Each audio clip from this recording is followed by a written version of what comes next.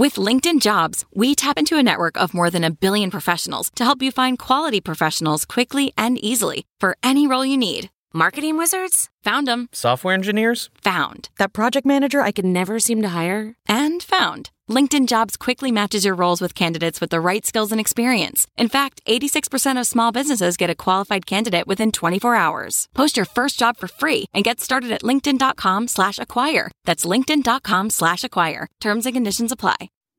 Welcome to Money for the Rest of Us. This is a personal finance show on money, how it works, how to invest it, and how to live without worrying about it. I'm your host, David Stein. Today's episode 418.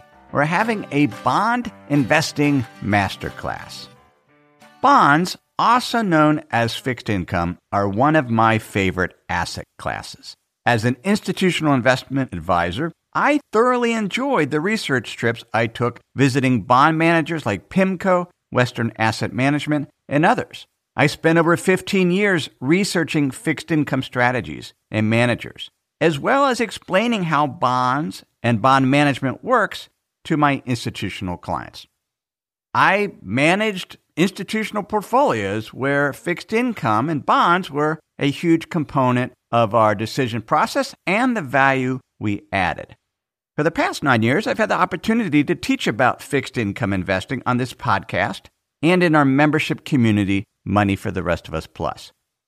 This past year, there's been a big pickup in the questions we get about bonds, now that interest rates are the highest they have been in over a decade. Consequently, we thought it would be helpful to revisit the principles of bond investing to help you make better, more confident decisions when it comes to using bonds in your portfolio. Hopefully, this will be a resource you can go back to. Let's get started then.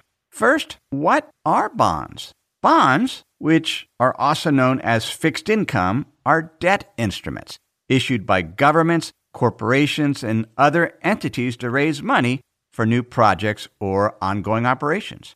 Bonds are essentially loans that investors make to these entities. An investor can purchase newly issued bonds, such as through Treasury Direct if you're a U.S. citizen. Treasury Direct sells government bonds at auction to individual investors and, I suppose, some corporations. Or as an investor, you can buy bonds that are already outstanding, that have been issued already, buy them in the secondary market through your brokerage account. There are several key definitions or components when it comes to bonds, and we'll go through 5 key things you need to know about bonds just in terms of definitions and what they mean. The first is the face value. It's also known as the par value.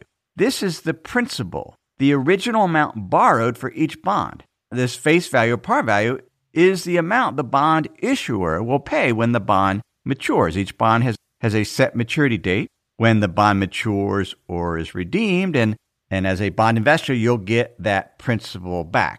A typical bond has a face value of $1,000. A second key element of bonds is the coupon rate. The coupon rate represents the interest rate used to calculate the periodic interest payment. The interest payment is calculated by multiplying the coupon rate by the face value of the bond. Most bonds pay interest semi-annually. A third key component of bonds is the yield to maturity. The yield to maturity is the estimate of the bond's total return if it is held to maturity. Now, some bonds can be redeemed early. It's called being called under certain conditions based on what interest rates have done. And so there's another yield statistic that you might sometimes see called a yield to worst. And that's basically the yield to maturity, assuming the bond is called early. Now, the yield to maturity is important because when you buy a bond, it's rare that the yield to maturity equals the coupon rate.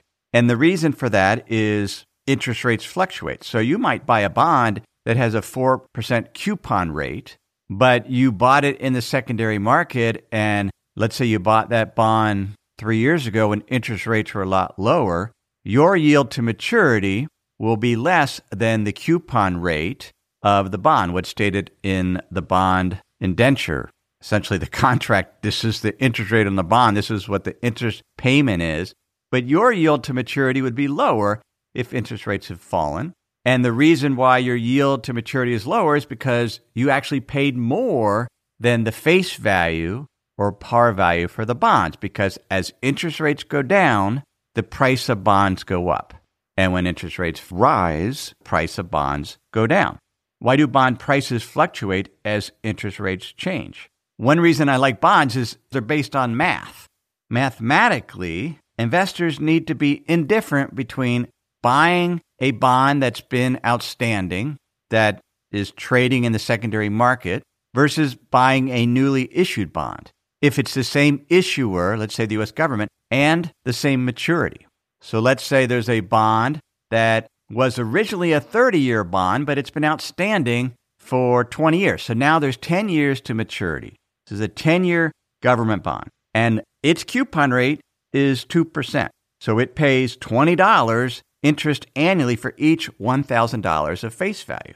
But let's suppose that prevailing interest rates are 3% for a 10-year government bond. So if the U.S. Treasury issues a new 10-year Treasury bond at 3%, but the coupon rate on the 30-year bond that has 10 years left until it matures is 2%, then the price of that 2% bond with the 2% coupon rate needs to fall. Otherwise, investors wouldn't be indifferent between buying the older bond versus the newer bond. They'd all go out and rush out and buy the newer bond. And because there would be more demand for the newer bond, then the older bond would fall in price. And in fact, it does. And that's where it becomes mathematically equivalent. That older bond would fall to a level that $20 of interest received annually divided by the new price equals 3%. So the yield to maturity would be 3% for that older bond, and the newer bond would be issued at a 3% coupon rate. So its yield to maturity, at least when it was first auctioned off, would be the 3% yield to maturity. That way, all 10-year Treasury bonds outstanding would have the same yield to maturity, even though they have different coupon rates. And investors would be economically indifferent between the various bonds, in this case, 10-year bonds outstanding. A fourth key component, then, is duration. There is a mathematical relationship between how sensitive a bond price is to changes in interest rates. We've seen why bond prices fluctuate with interest rates, and we want to know how sensitive a given bond is or a bond fund is to changes in these interest rates. And this is a somewhat of a complicated calculation. It's based on the weighted average cash flow of the bond interest and principal payments, but we can simplify it with this rule of thumb. A 1 percentage point increase or decrease in interest rates will cause an individual bond fund, or bond ETF to fall or rise in price by roughly the amount of its duration.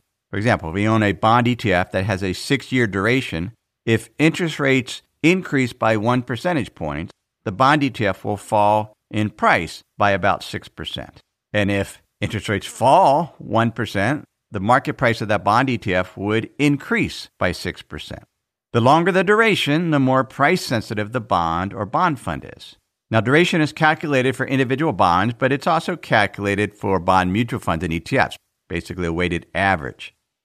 We saw the impact of duration last year because interest rates rose. So a longer duration fund, such as the iShares 20-plus year Treasury Bond ETF, the ticker is TLT, it has a duration of 17 years. Last year, its total return was negative 31%. If we look at 20-year interest rates, they went from 2.05% at the beginning of 2022 to 4.05% by the end.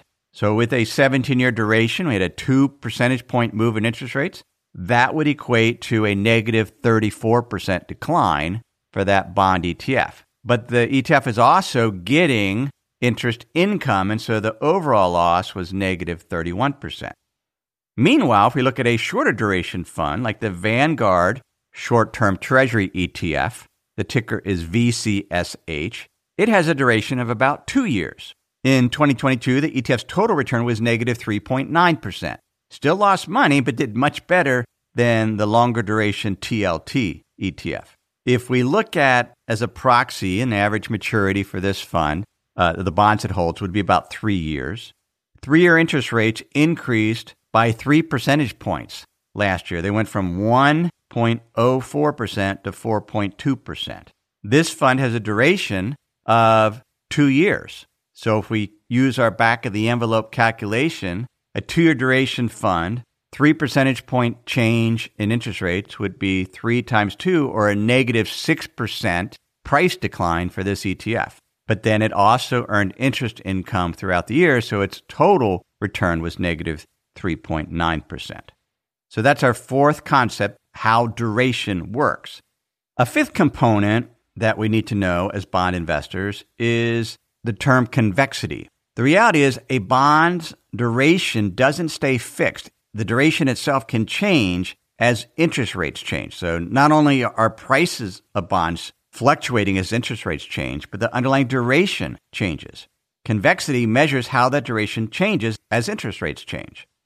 Some bonds' duration gets longer as interest rates fall, and as interest rates go up, the duration gets shorter. An example would be a 30-year government bonds, traditional bonds. We can consider that with the ETF TLT, which invests in government bonds with 20 years and longer in maturity. As interest rates have gone up, the duration of that bond fund has actually shortened. Now it's 17 years. 3 or 4 years ago, it would have had a duration perhaps over 20 years because interest rates were lower. And so as interest rates go up for traditional bonds, the duration shortens. Now, that's known as positive convexity. We can also have negative convexity, where durations get shorter as interest rates fall. And an example of this type of convexity is a mortgage-backed security. Mortgage-backed bonds are a type of bonds that's backed by home mortgages. And as interest rates fall, more homeowners want to refinance their houses and pay off the original mortgage. And so the holders of mortgage-backed securities are getting principal back earlier than what they expected because of all the refinancings. And because that cash flow is coming in sooner, the duration of those bonds is getting shorter. And so in this case, it's negative convexity because the duration itself gets shorter as interest rates fall. Whereas with a traditional bond that doesn't have that feature, that, for example, isn't callable early, as interest rates fall, the bond duration gets longer. So now that we have these 5 elements, we want to use them. So we know what the face value or par value is, the principal is. We know about the coupon rate, the yield to maturity, the duration, and the convexity. We can use these elements to decide, well, what maturity of bonds should we own? Should we invest in short-term bonds or long-term bonds? Now, that question, the answer to that question depends on why we're owning bonds and what is our view regarding interest rates. I primarily own bonds for the income. And if you primarily own bonds for the income, you might want to own longer-term bonds or a longer-term bond fund if longer-term interest rates are higher than shorter-term interest rates. And that was the case 2 or 3 years ago.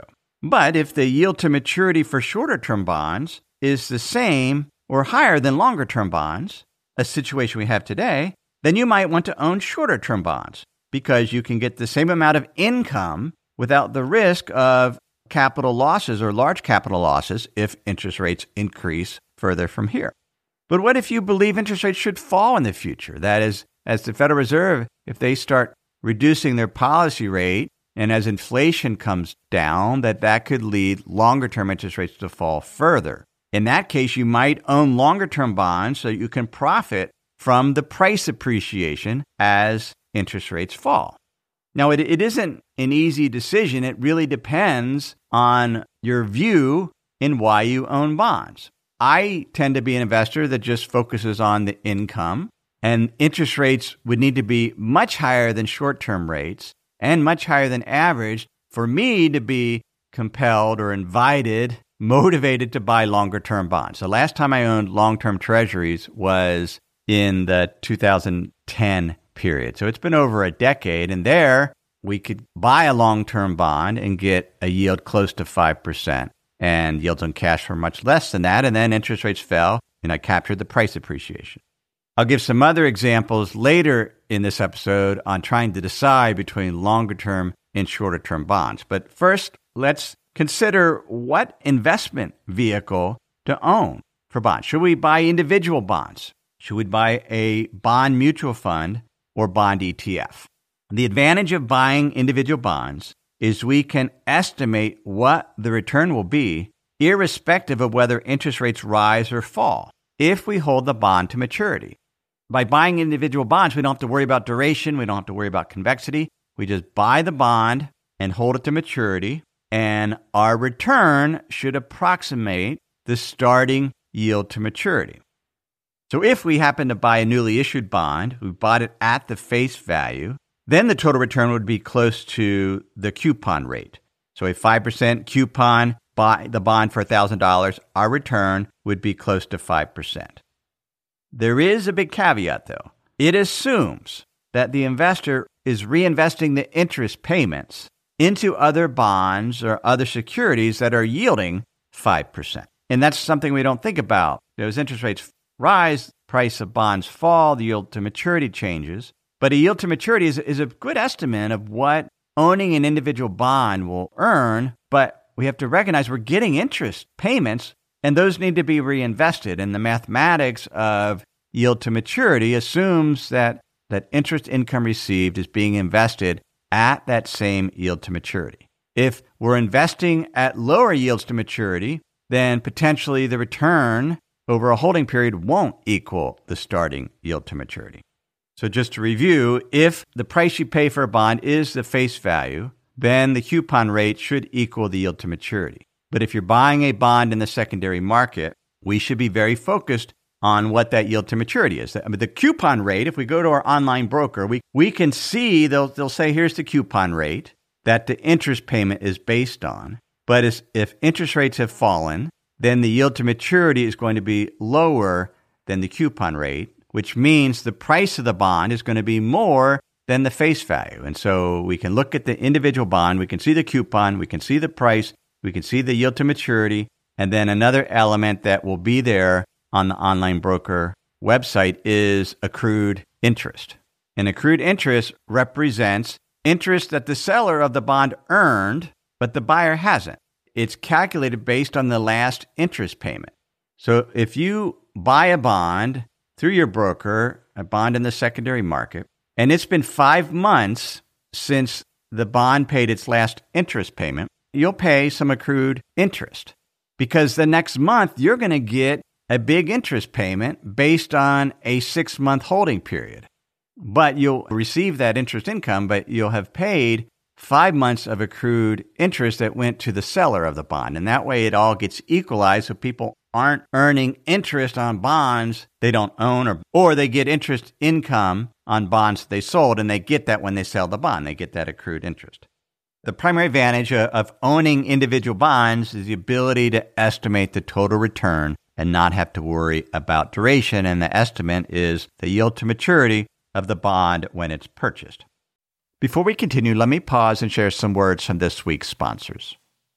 When you're hiring for your small business, you want to find quality professionals that are right for the role. That's why you have to check out LinkedIn Jobs. LinkedIn Jobs has the tools to help find the right professionals for your team faster and for free. I know in our business, having the right candidates for the job is critical to keep our business running smoothly. Now, LinkedIn isn't just another job board. LinkedIn has a vast network of more than 1 billion professionals, which makes it the best place to hire. It gives you access to professionals you can't find anywhere else. LinkedIn does all that while making the process easy and intuitive. Hiring is easy when you have that many quality candidates. So easy, in fact, that 86% of small businesses get a qualified candidate within 24 hours. LinkedIn is constantly finding ways to make the process easier. They even just launched a feature that helps you write job descriptions, making the process even easier and quicker. So post your job for free at linkedin.com/David. That's linkedin.com/David to post your job for free. Terms and conditions apply. Sometimes it's just nice to sit back, relax, maybe even take a nap. That's not what you want your money to be doing. You want it to be working hard for you, earning interest, generating returns. That's where the Betterment Automated Investing and Savings app can help. Betterment's technology gives you advanced tools that are built to help you maximize returns. They have diversified portfolios of low-cost ETFs that have been constructed by experts, high-yield cash accounts where your money can earn 11 times the national average, and automated investing technology like automated rebalancing. These tools can help you reach your savings and investing goals. Betterment is a fiduciary. That means it's their job to act in your best interest. They will never recommend an investment or give you guidance unless they believe it will help you reach your financial goals. So visit Betterment.com to get started. Learn more about the high-yield cash accounts at Betterment.com.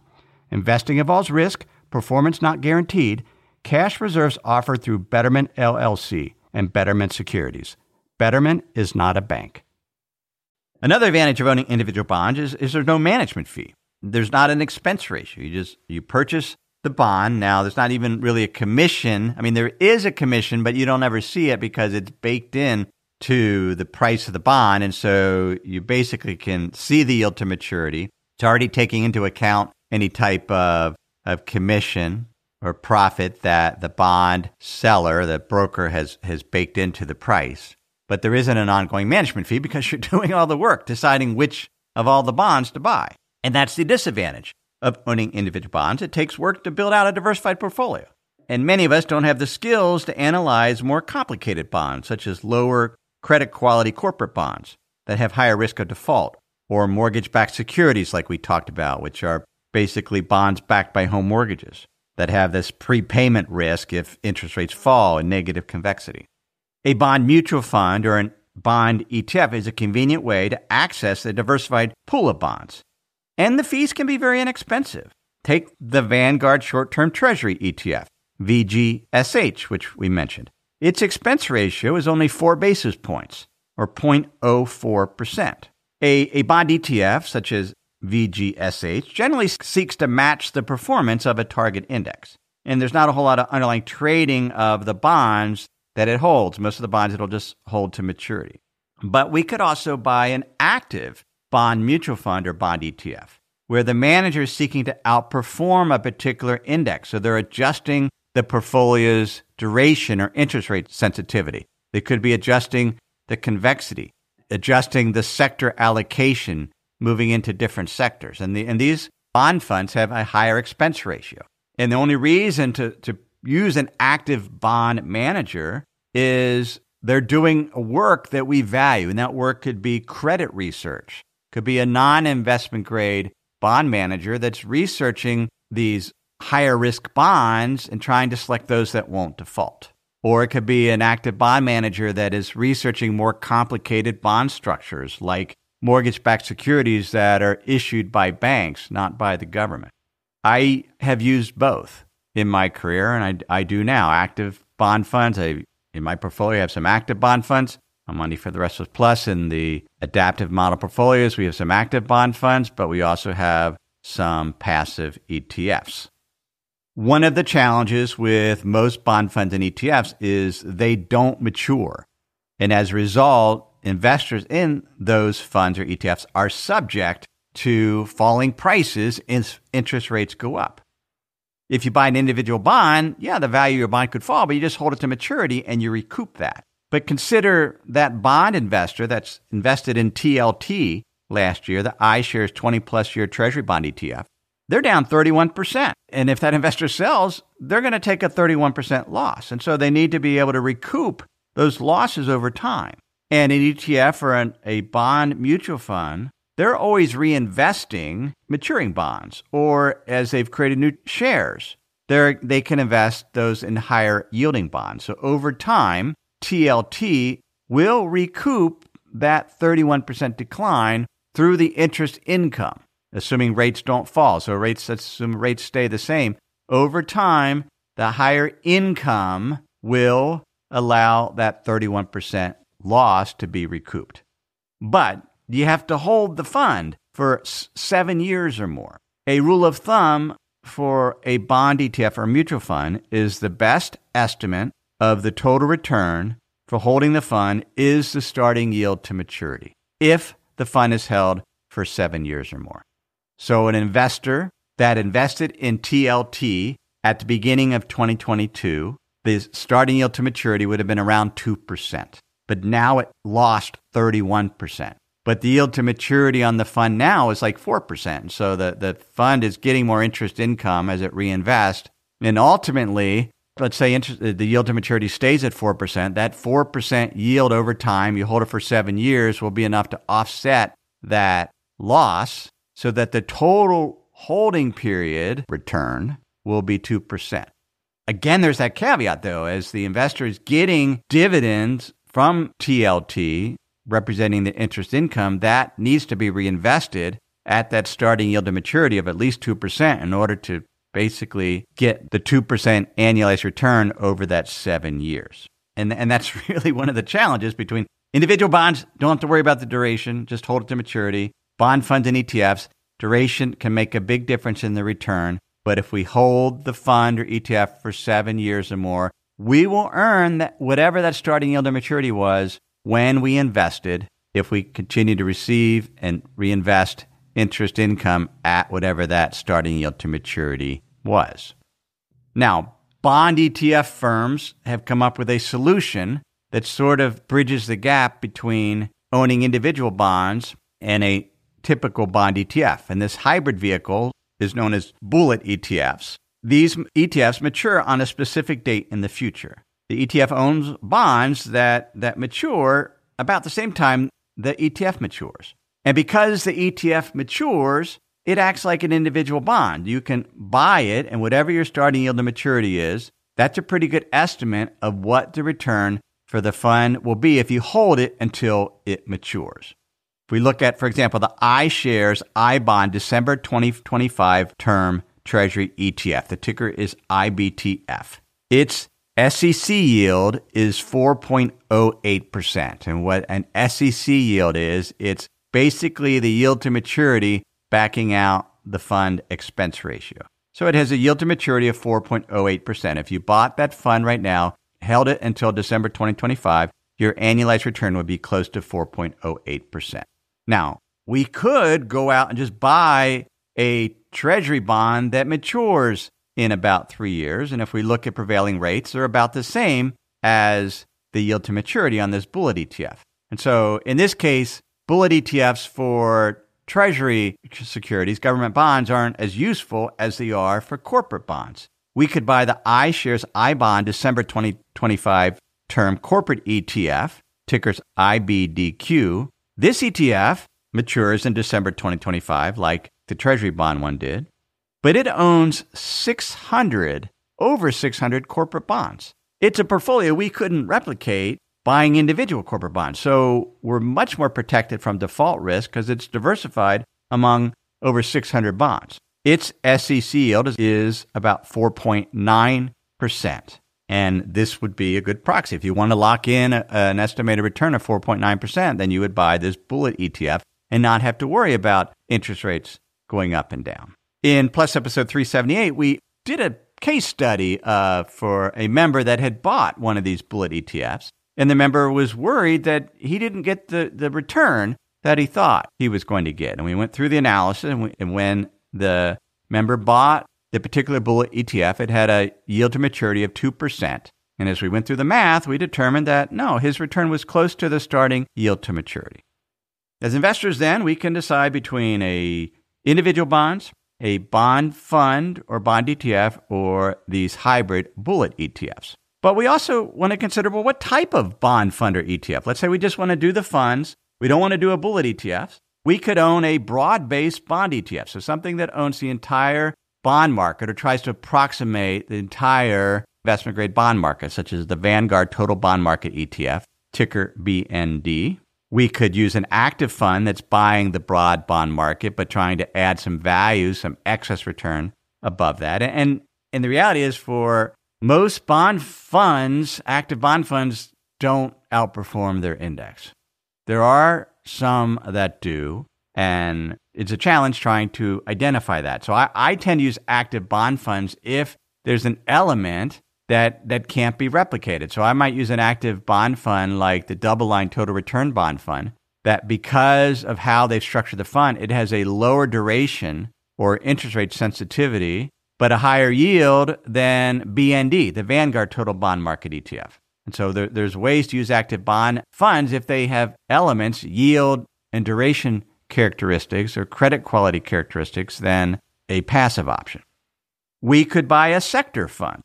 So that Bullet ETF was invested in investment-grade corporate bonds. There are other actively managed investment-grade corporate bond funds that are doing credit research, trying to figure out not to invest in bonds at default. There are non-investment-grade bond funds.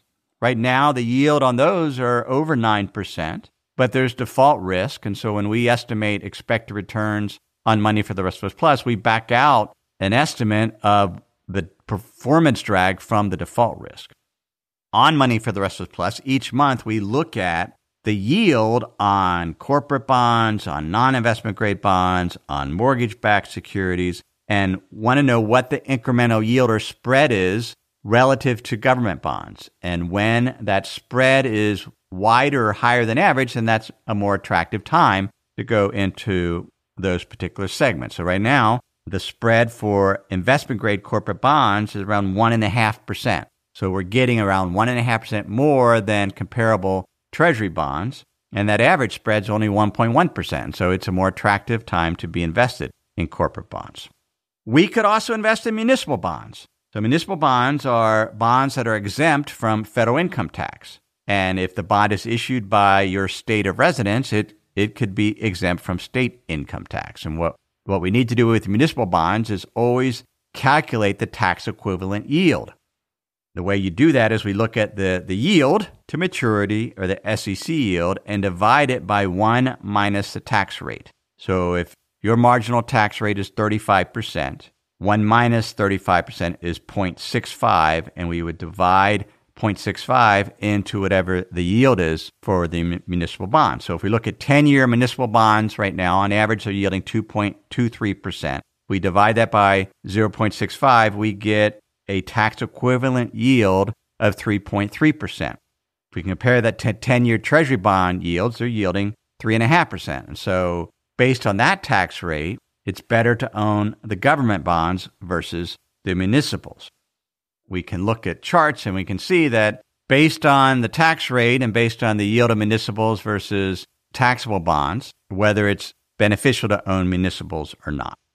Other sectors of the bond market we can invest in is Treasury inflation protection securities, or inflation index bonds.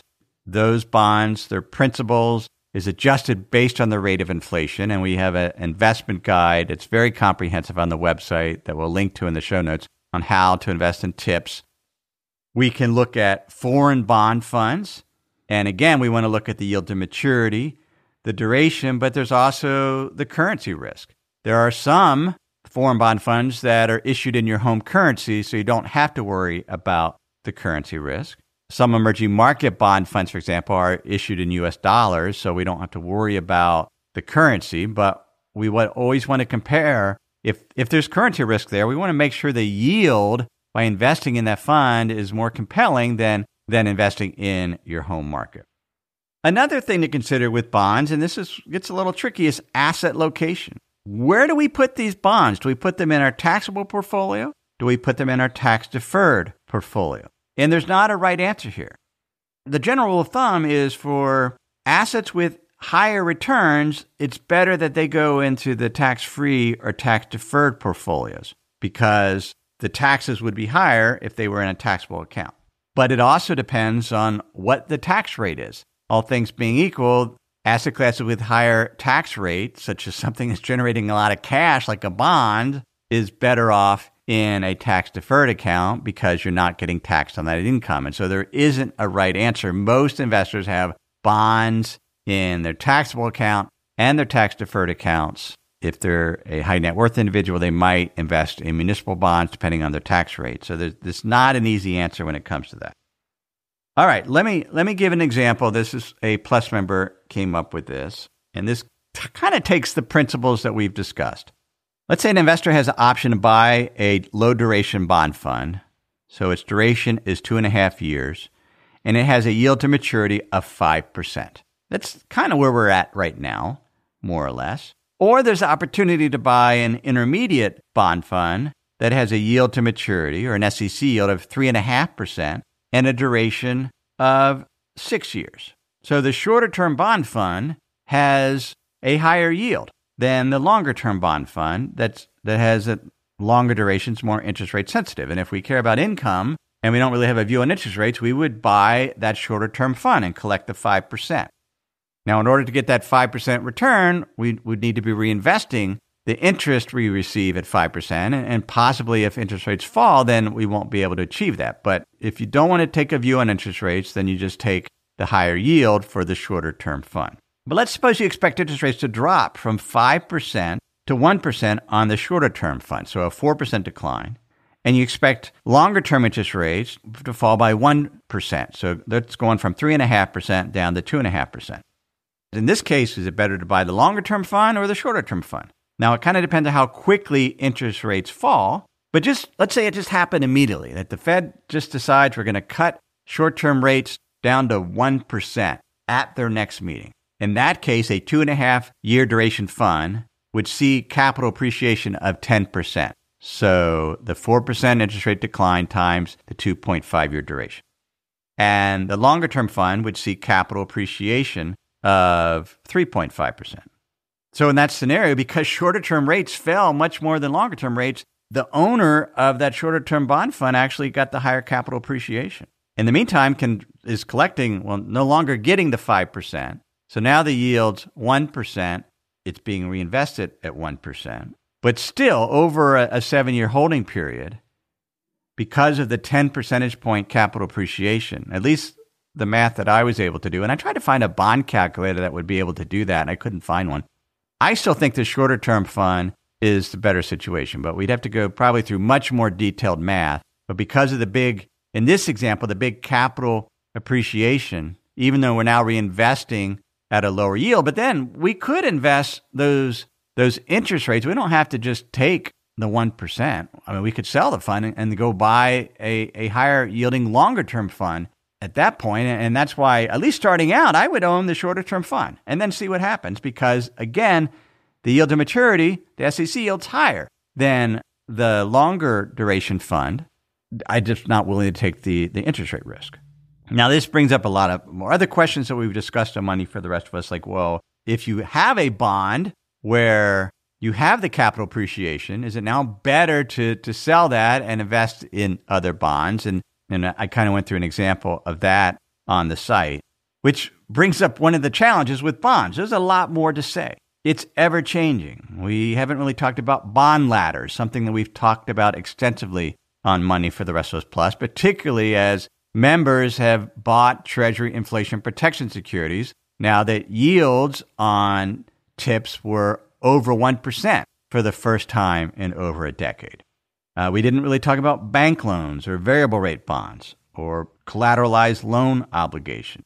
This was a masterclass to go over the basic principles of yield to maturities, of duration, of convexity, deciding which investment vehicle, some back-of-the-envelope calculations. If you want to get help with your ongoing bond management and the decision process as markets change, as interest rates change, then Plus membership is the place for you. That's where we have these ongoing discussions. We discuss investment principles, tactical adjustments. It's really focusing on managing wealth, building wealth, keeping wealth, and part of that is knowing how to manage fixed income assets, which are part of most individuals' portfolios. If you want to learn more about Money for the Rest of Us Plus, please go to moneyfortherestofus.com. So that is our bond masterclass. Thanks for listening. Everything I've shared with you in this episode has been for general education. I've not considered your specific risk situation. I've not provided investment advice. This is simply general education on money, investing, and the economy. Have a great week.